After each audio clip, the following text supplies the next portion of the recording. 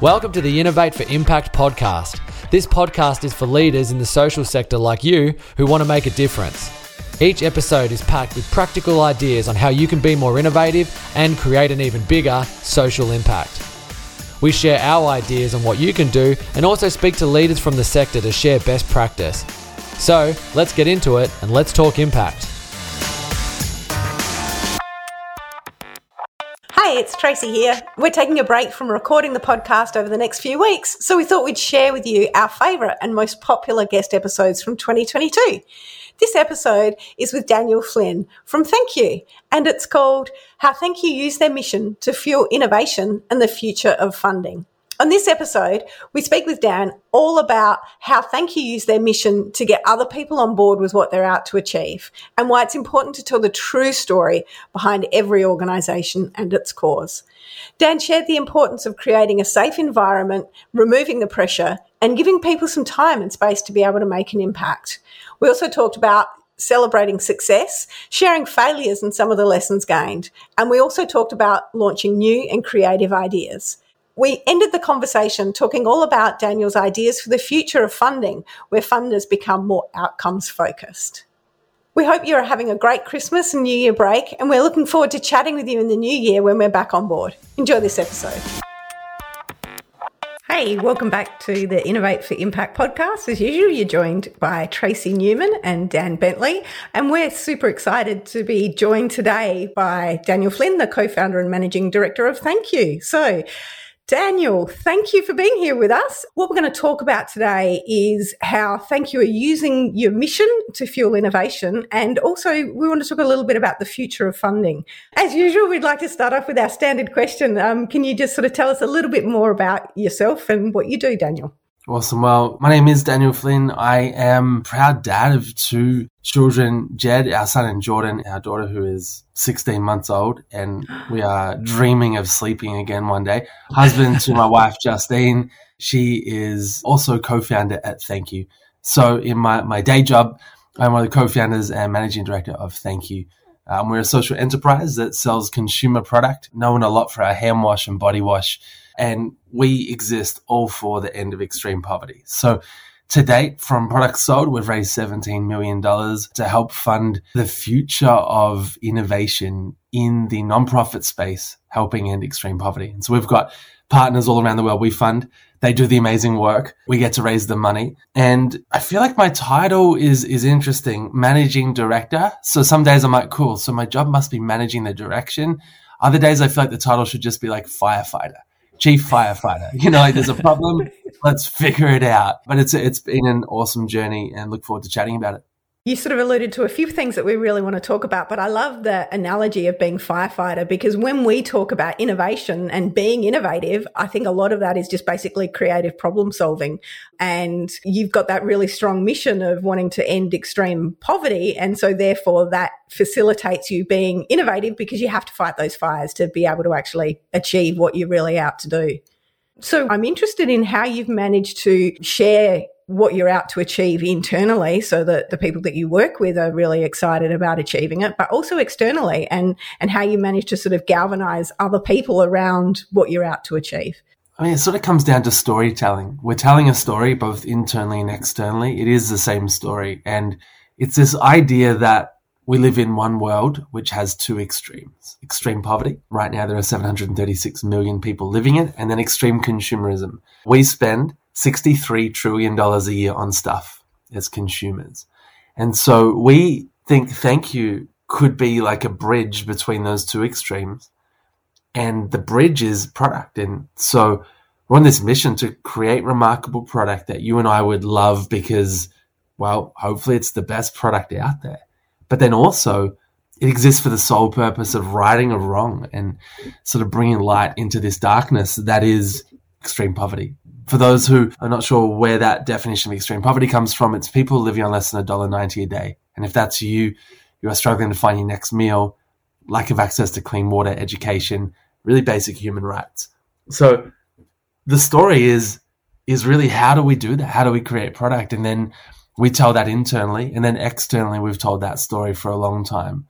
And interestingly, I probably thought the story went, hey everyone, here's the product, here's the mission, And now here's the success and here's all the money raised. But it turned out that's not the story.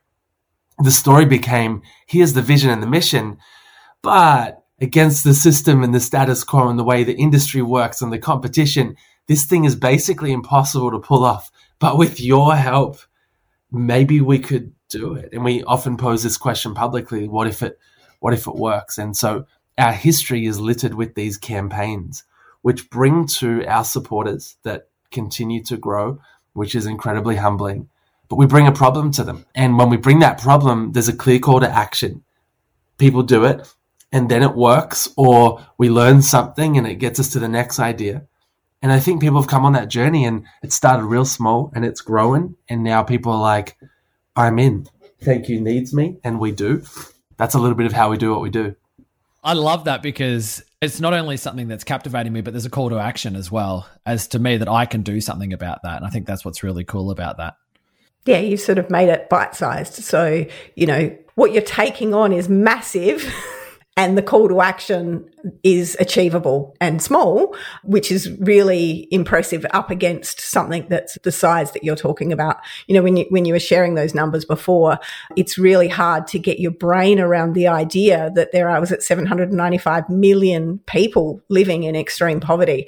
I couldn't even do the trillion stuff like that. That just, that I can't conceive what a number that size actually is, let alone really be able to picture it. So it's certainly a massive, massive challenge that you're talking about, but really we can all be involved in a small and accessible way. And this is, I think, what has galvanized team internally and then people externally, because instead of just going, the world is really broken, which I think we all know, we're also pointing out that, hey, the world's got some kind of low-hanging fruit solutions.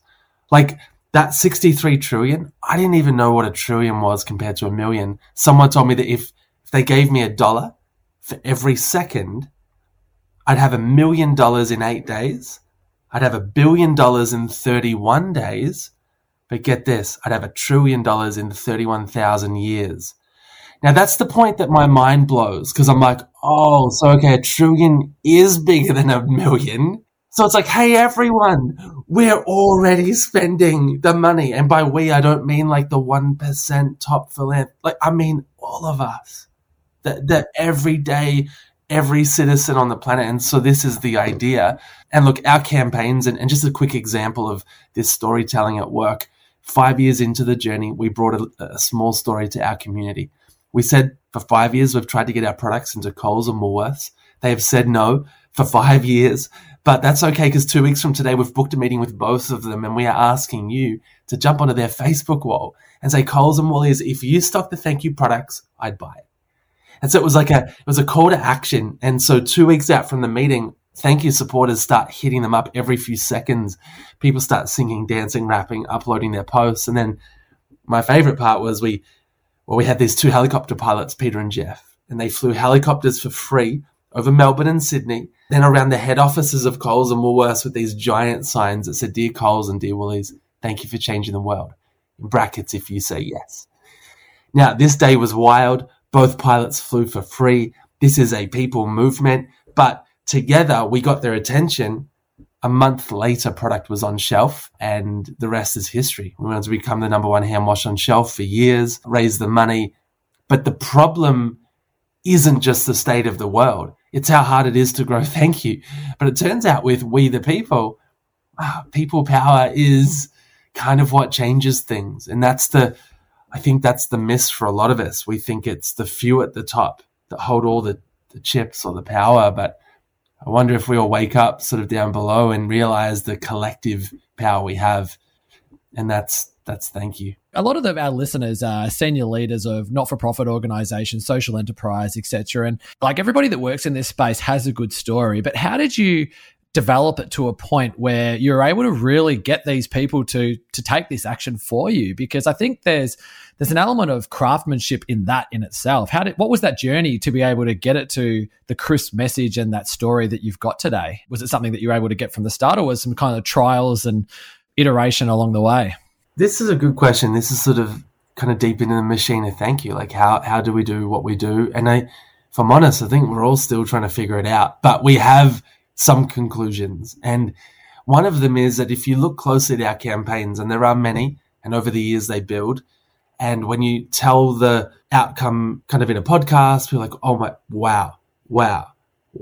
But there's about a 2-year gap in between each one, sometimes 3. And in those 2 or 3 years, we are thinking deeply. We are wrestling. If you ever see me read a script out, there may have been 100 writes of that and rewrites of that and arguments over not that bit and add that bit. And we wrestle. But at the core, we're here to tell the true story, the real narrative. We think true story is the most powerful story. And sometimes they take a while to build. There has been so many moments we've all just wanted to pull the helicopters back out. But helicopters in a video isn't the solution. They're kind of tactics that come to life. But really to get there is a really long journey of what is the real true problem we're trying to solve. And in that case, after 5 years, the problem really was ultimately retailers in this country buying into a groundswell. You either have it or you don't. And because we didn't have the money to just spend, and we tried every traditional pitch, every which way, we even had good sales data of one of our products, water, the early product in 7-Eleven. But even that sales data wasn't enough to get them on board. And so that led us to this crazy idea to put the cart before the horse. And so I think we're willing to do that at Thank You. We like to zoom out and think about, imagine if you could solve the really big, scary problem, and what would that look like? And yeah. So it sounds like you've done a fair bit of testing in the market. It seems like you've gone out there and tried different approaches until you've found stuff that sticks. Is that kind of... Yeah. And I think in a campaign build or an idea build, we will shop that around a lot internally, mentors. It's always scary when you put a new idea out there. But then that's sort of the beauty of a good idea, is that it might not. And it's the risk that I think we all buy into to a level. And it takes time. We think about this stuff. We're not trying to pump these out every 3 months. That'd be cool. But it takes time to think about that next big step. But in the meantime, we're not just hands idle. We're doing those little things, the knocking on door day after day, pitch after pitch, small activity after small activity. Some people were like, man, how did you build the social kind of following? Like, there's a lot of people and they seem to like really be active when you ask them to. And one of the answers to that is room by room, school by school, podcast by podcast. And if you tracked back the number of events we went and spoke at, or things I turned up at and shared the story, and by the end of the night, 3 new followers or 30 or 100, but deeply engaged and actually quite bought into the story. And so there was a lot of that in the background that's sort of unseen, and then something drops and then it takes off. And I think the answer is actually in small numbers, and I think that the big miss for many of us is we chase big outcomes, but we forget the bigness of small and the power of small groups of people. That great quote, many of us will have heard, that small groups of determined and like-minded people can change the course of history. I think we double down on small at Thank You, and then sometimes the results end up being quite big in the market. I like that. I do. It's that sort of deep engagement. But I also love how you are willing to fail, and that, you've described a few things that haven't worked the way that you wanted them to. And earlier, you talked about, it's going to be a success or we're going to learn something. It wasn't, it's going to be a success or it's going to be a failure. And I love your attitude towards failure, because I think that's what allows you to be innovative. You can't be innovative if there's no space for it not to go well. That is a real challenge. Even we found that at Thank You. Once we hit a certain level of scale, you read books and you see these case studies on businesses that lost the innovation and that innovative entrepreneurial spirit. I was surprised because at Thank You, we stumbled our way to that point too. And it was in part, we got more systems, more processes, more people, more money, more risk, more. And so then you start to kind of manage by risk, and risk management is critical for every single organization. We think a lot about it at Thank You, more than it may appear. However, failure is that garden bed that innovation and success grows from. And those failures are the stepping stones. They are the ingredients. And you need not one failure. You probably need multiple failures to sort of bring together and figure out the way forward. This is the mark of every successful entrepreneurial organization, leader. But then when it comes to our story, will we take 10,000 failed attempts? Or would we give up at like attempt 3 or 1,032 because we're like, we fail, we're no good? And this is the thing, like I think innovation, it's a hard journey. It's a long journey. It's actually a long game. Are you looking for innovative ways for your organisation to deliver more impact? Take our online assessment and receive a customised report in your inbox that highlights exactly what to do next. It takes only 5 minutes to fill out and it's completely free. Visit impactoconsulting.com.au/self-assessment. How do you, in your organisation, sort of allow people, whilst you are growing and you are having people that have been there longer and even your culture can become a status quo, right? How do you foster that innovation sort of culture in the organisation? I think if we look back over the history of ThankYou and our culture, we really believe that our culture has allowed all of what you see today. It comes from that internal culture. Our co-founder, Justine, often references culture and this analogy of yogurt. So in yogurt, you have this sort of bacteria, which is culture. And if it goes off, I mean, it's bad news, right? And so you actually have to maintain that culture.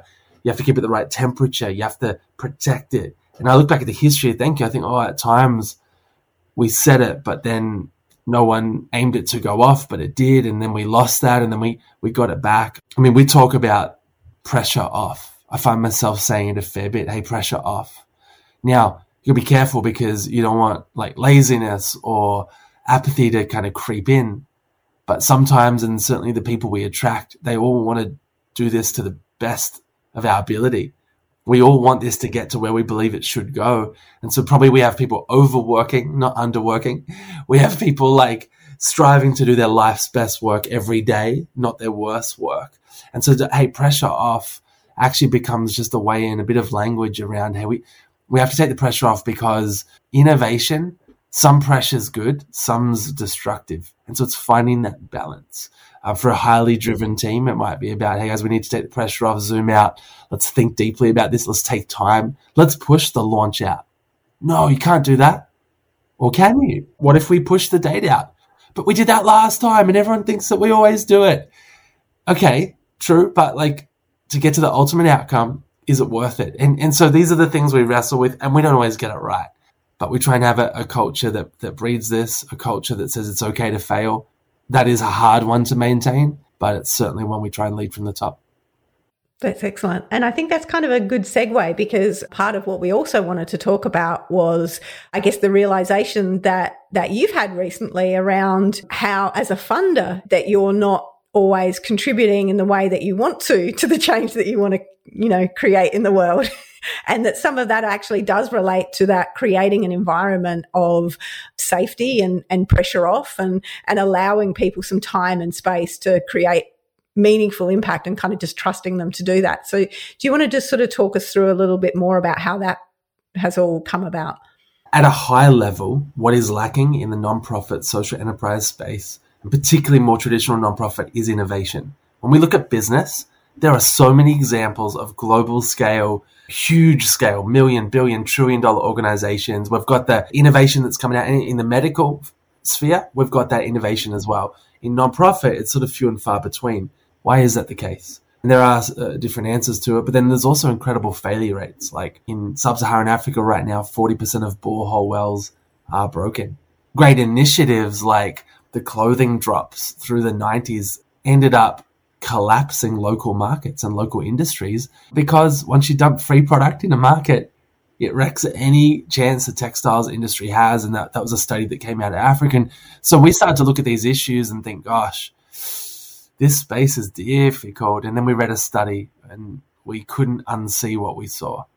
It said that 42% of issues that charities and nonprofits face, 46% of issues come from the donor. 4% come from theft. I think it was another 4% came from corruption. And I'm like, no, but isn't corruption some of the issues? And then we looked at this 46, we dived into it. We're like, oh, wow.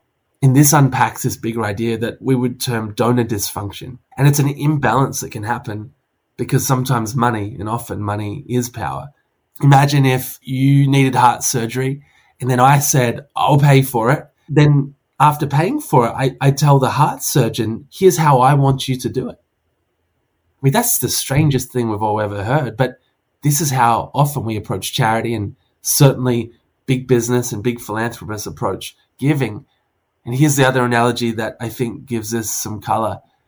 If you invest in shares, I don't know, pick a company, Tesla, just because they're in the news a bit lately. Let's go Tesla, right?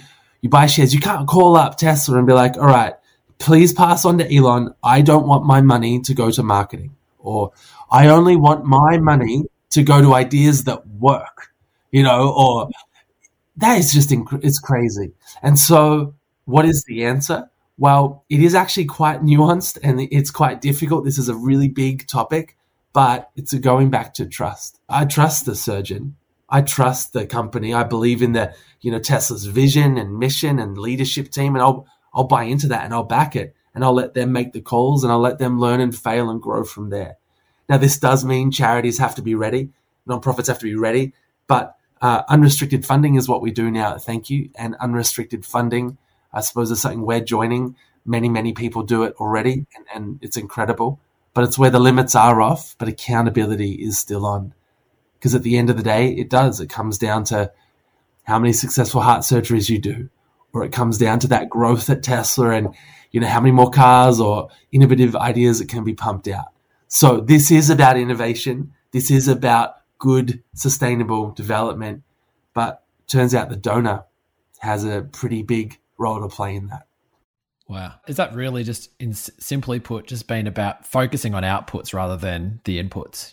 We're not going to tell you as Thank You or any other funding organization how you should do it, but we are going to look at the performance of what you do, and that allows them to be creative in that gap. Yeah, and the way that we would approach it is when we find an organization, usually it comes through referral or research, we ask them what is their goals. How do they measure success? What's their plan to get there? And if we really believe in it, we back it. And then that team have a journey to go on, and hopefully they hit that success. And if they do, that's a win. If they don't, the next question is, well, what happened? And what was learnt from it? And is that building kind of the next success, or actually is this just poor management and ultimately not a good thing to be backing? And so that's sort of how it practically plays out. I can see an alignment between the culture that you're trying to create within Thank You, which is all about, pressure off. We want to achieve great things and we want to work to do them. We're not going to do that through a lot of pressure. We're still going to carefully manage risk, but we're going to be creative. And you've really then said, okay, well, that's how we choose to work. It makes sense. Let's partner with other organizations and allow them to work in the same way. Yeah. There is pressure in the right way, and I think it's the focus on the right outcomes. Here's an example, right? At Thank You, we developed this really cool thing called Track Your Impact. Every single product we sold had a unique tracker code linked to the exact GPS coordinates of a well or a filter or a project that you funded. And we mapped out and tracked every single thing we'd ever funded. So from an impact partner perspective, that's a lot of pressure. They have to give us every single detail, photos, it's incredible. That's a lot of pressure. Now we took that pressure off because that's the wrong pressure. That's a focus on input. That's a focus on activity. But the pressure is off in that department, but it is absolutely on real true output and impact, which is, let's say it's in the water and sanitation space. If you're working in that community, and the goal is to reduce waterborne disease and death rates, or if it's in maternal and infant health and it's about reducing the number of women and children dying in childbirth or close to childbirth, that's the outcome. Is that reducing? And is your intervention helping reduce that or not? And so, there's pressure on even at Thank You, but it's in the right places. And I think one of the things we have to do for all nonprofits, we have to do this for the social enterprise sectors. We have to celebrate failure. If Jeff Bezos can get up there and say, the phone thing didn't work out. We lost, I think it was 100 million or something. Yeah, but we learned, and we're going to kind of take those learnings, and that's celebrated in that kind of for-profit hyper-growth space. You got a nonprofit, imagine CEO of a nonprofit standing up saying, oh, so yeah, we put 100 million into this idea, it kind of failed, but we're going to learn and we're going to make a real difference in the future, right? Everyone be like, cancel them, cancel that person. That is wrong, because out of those failures comes that innovation. And again, this is a big topic. It is super nuanced. You could grab one line from this and kind of miss the point, but it is a rethinking of giving. It's a rethinking of creating environments, particularly nonprofit, for innovation and for ultimately solving some of our world's greatest issues that need solving now. Yeah. Relationships and trust and all of those things are always nuanced, aren't they? It would be so easy if you could say, all right, well, everybody in column A, you can always trust them 100% of the time, and everyone in column B, never trust them. And this is how you know who goes in what column. Life is way more complicated than that. And there aren't columns and there's no way to tell who should be in any non-existent column anyway. So it is always a very nuanced conversation. But I feel like increasing trust and really having a focus on the outcomes that are shared outcomes, and looking for places to, invest where there's that shared alignment of values is always helpful. And then it's about, measuring that and making sure that what you're expecting to happen really does happen. It's a great thought, and I think we've seen it work in other sectors. We gave, commercial space and the startup sort of space. It's, it's alive and well, and like you said, celebrated there. And I think even in the not-for-profit space, we've seen it internally in our own cultures, where we've seen this type of an approach work. And I think just echo of what you and Tracy were talking about earlier, is that it's about sort of taking that externally, that same sort of giving people that extra bit of rope to sort of say, hey, like, go out there and do it. I'm still going to hold you accountable. It's not about just do whatever you want with the money. Like, no one's saying that, but it is about saying to people, I want you to be creative, and I'm going to help set up those right conditions for you to be innovative and feel like you can. Like I said, very normal concept internally, but I think what it's doing is just flipping that and taking it outside of the organization to our stakeholders and our partners and saying, we want to give you that same stuff that works, but we want to give that to you as well, not just do it with our staff. I think you're right. There is so much shift that's happened internal, and one of the great challenges is this external narrative that if you're a nonprofit, you sort of have to put this backpack on of like people who maybe have misused funds before, or some of the negative perceptions around it. And so that means that people are willing to take a little bit of risk, but maybe not too much risk, because, there's a great organization or mission that's at stake. And so it is a real tension. But I think if donors can shift in their mindset, and many are, and that's good news, that'll help organizations thrive. And then I think eventually, the mass public will be on board with this more and more, but it's going to take a lot of conversations and, a lot of examples to get everyone on board and no longer talk about donor dysfunction or this sort of backpack that nonprofits have to wear. Yeah, I love it. Yeah, that's cool. Thank you. Before we wrap up, was there anything else that you want to make sure we cover? I think this is an exciting space to be in. I just say that, like, if anyone's thinking of getting into social enterprise or nonprofit, or you're already in it and maybe you're feeling totally wrecked, tired, burnt, like I'm done. I think that way more than I say it on podcasts, but it is hard, but actually the grass is greener where you water it, and let's water the grass, because this space is so important. We are all part of and get to be part of, helping rethink broken systems and, reimagine the world and spend our days doing that. And it isn't easy, but it is absolutely important. And so, yeah, we should keep going. I'm telling myself this, and I'll keep going. Excellent. I really do appreciate the opportunity to have this conversation with you today. I think it's so valuable and so helpful. I know that I definitely feel inspired. Looking at you guys, I can see that Dan's definitely looking inspired as well. And I think that there'll be a lot in this conversation that our listeners will get to take away that will help them to be reinvigorated in, achieving their mission and, creating that safe space where we're taking smart risks and we're being innovative because we're allowing ourselves to take chances. So thank you so much. I appreciate your time and all the very best. Thank you. Thanks. Thanks for listening to another episode of the Innovate for Impact podcast. Any links to what we spoke about today will be posted in the show notes. If you'd like to know more about social innovation, visit our website where we have a heap of tools to help you on your way. visit impactoconsulting.com.au. Thanks for listening. Now go out there and make an impact.